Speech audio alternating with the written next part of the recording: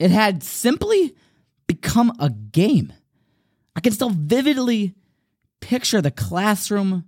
I can remember myself walking into Mrs. Baranak's 8th grade math class. It was the last classroom on the left side, down that long hallway. I remember where the desks were, how the chairs were set up. And I remember sitting in the class, not excited about integers or all that interested in PEMDAS and whether you do multiplication first or division first, solving for X. None of it mattered to me at that place and time. But all that did matter was that the clock was ticking, it was hot in the classroom, and I didn't want to be there. So I looked for an escape. I thought, well, maybe I need to go to the bathroom. Let me use that one. So I raise my hand and say, Mrs. Baranek, I need to go to the restroom. To which she responds, you just came back from the bathroom. So then I think, what now? What can I do? Oh yeah, Mrs. Baranek, I need to get a drink. And she says, you have a water bottle on your desk. After a couple more failed escape attempts, probably because Mrs. Baranek saw right through my need for fake Advil, for a fake headache. It just didn't work. I had to resort to some desperate measures. It crossed my mind, but I really thought that it just might work. Maybe I should pull the fire alarm. That'll do it. For sure, we'll all have to leave the classroom, and then definitely I'll be free. I won't have to sit through this math class anymore. Thank God, I pulled myself together and realized why that was simply insane. So I then did what I always do, which is resort to throwing M&Ms at my twin brother who sat across the classroom. The frightening part of this comical episode is that it feels exactly like what Rashi is describing was the intent in the mindset of these complainers of Parshas Behaaloscha. At the beginning of chapter 11, when Perek Yod Aleph, Vayehi ha'om k'misoinim ra be'oznei Hashem, vayishma Hashem, vayichar apoi vativar bom eish Hashem, vatoichal bekesei ha'machane. The people took to seeking complaints. It was evil in the ears of Hashem, and Hashem heard, and his wrath flared. And a fire of Hashem burned against them, and it consumed them at the edge of the camp. Rashi picks up on this awesome insight that anyone could read right through. But of course, nothing goes unnoticed by the saintly Rashi HaKadosh. Rashi says and finds that it doesn't say they were complaining, Vayehi ha'am, and it was that the nation was ki misonanim, like complainers. ArtScroll translates beautifully. The people took to seeking complaints. Listen to this Rashi. It can send chills down your spine. Ein misonanim elaloshain alila. Misonanim can only mean a word for a plot, a search to overthrow the norm and want chaos, want to be free, want out of the math classroom. Mevakshim alila, Rashi continues. They sought an excuse, a complaint, in order to then heich lifrosh me'achorei hamakim, how to distance themselves from the omnipresent. And it's clear, because if you actually look at their complaint, they were complaining, we want meat, give us steak, we want a ribeye.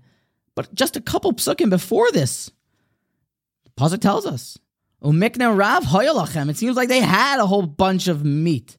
They definitely could have taken from Shevet Ruvain. Perhaps he would have been nice enough, kind enough to give them some meat. Seems like they had meat, so why are you complaining for meat? And furthermore, don't you know that they had endless amounts of mun? A food that was magical, that could taste like anything that you want, and most definitely the best 5-star restaurant's steak?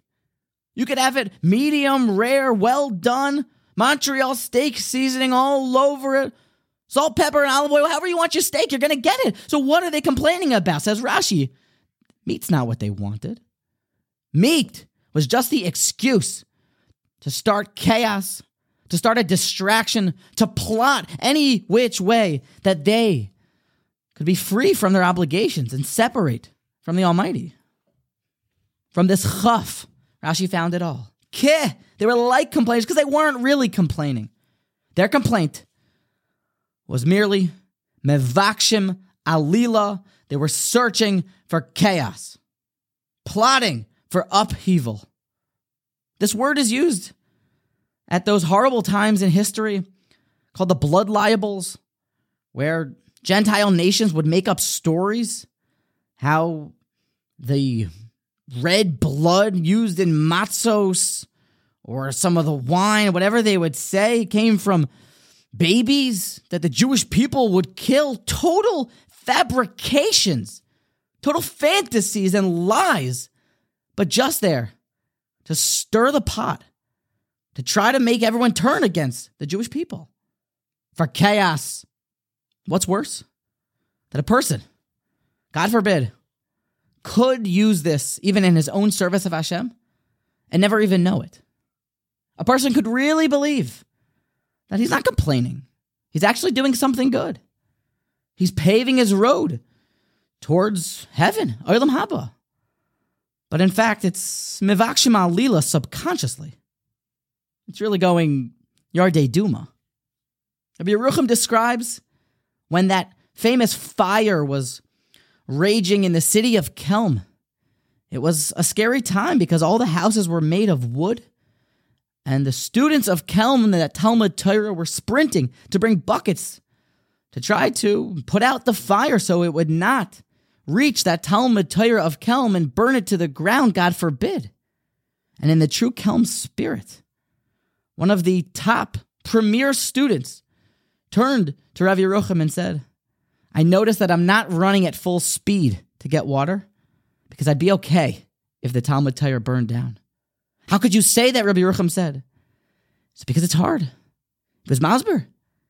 I can't just go home now and see my wife and kids, go on vacation.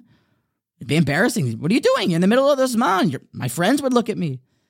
But if the Beis Medrash was no longer here, if there was some chaos, if there was some disorder, however that came about, even though, yes, it's horrible, and I wish I didn't think like this, but the thought did cross my mind. If the Talmud Torah were to no longer be here by whatever crazy events, then I would have some vacation. I could go home, I could relax, and not have to be under the watchful eye of the Alter of Kelm and always seeking character perfection, learning perfection, and pushing myself so hard.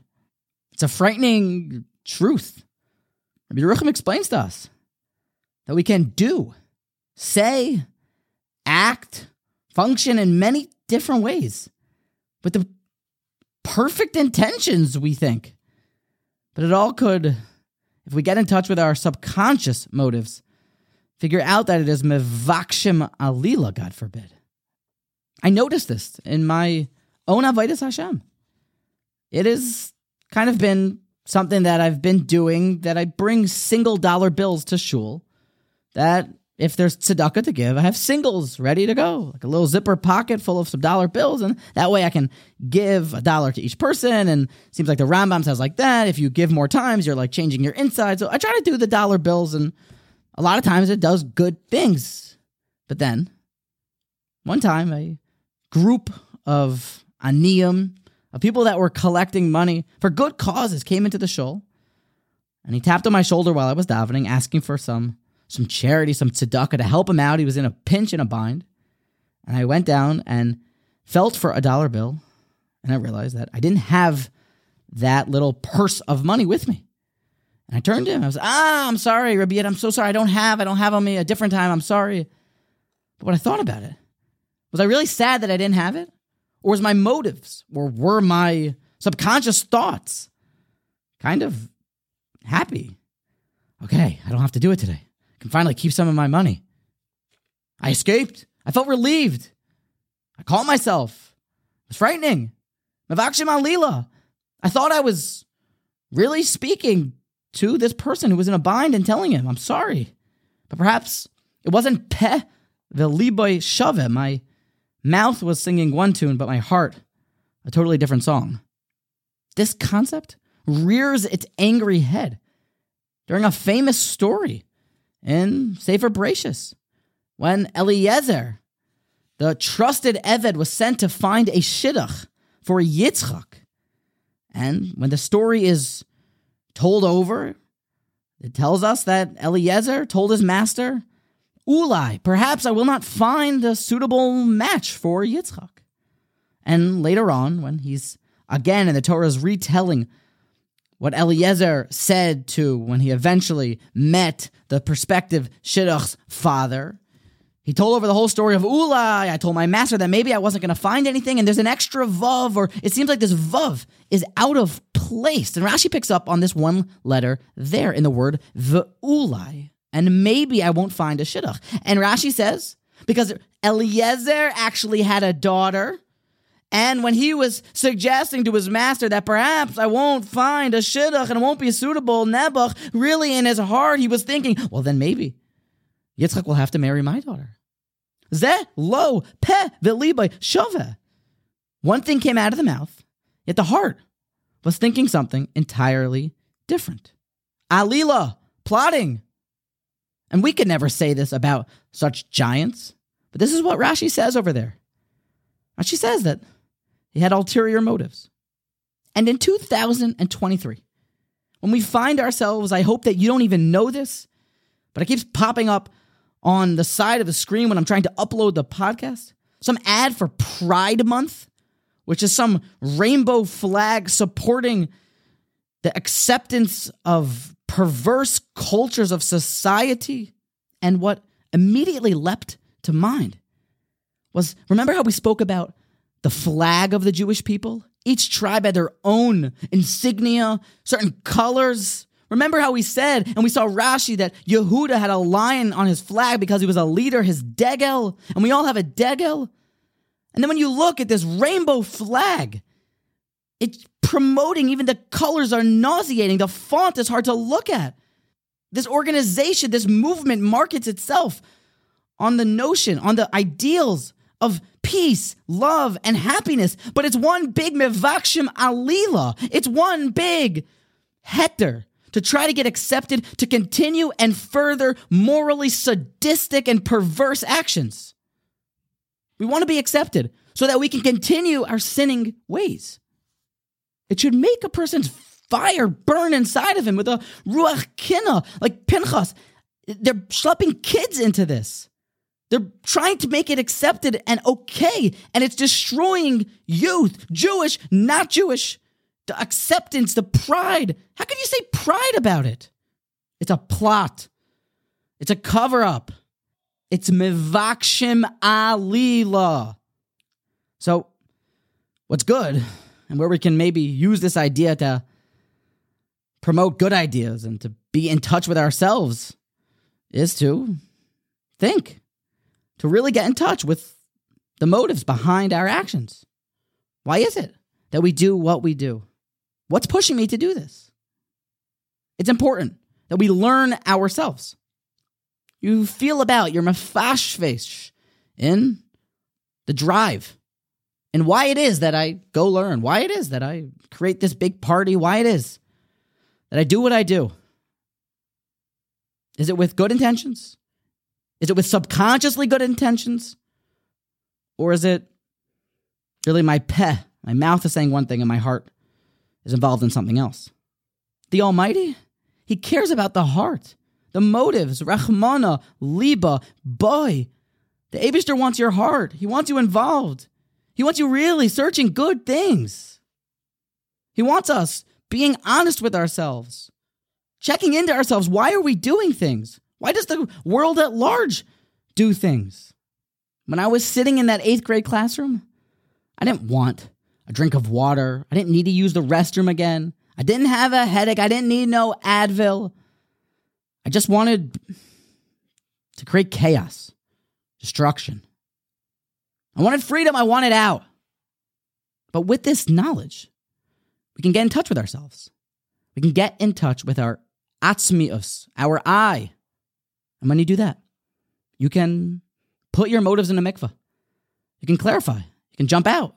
You can get into morally proper paths that are built on good things, promoting good things, being a part of good things, we can become a group of people that has taken the lesson from those that perished in the midbar, the misonanim, the like complainers, and we can turn ourselves into those that are mevakshim emes, that are searching for truth, that are mevakesh, that are searching, that want the will of the Almighty, and for good things to reign in the world.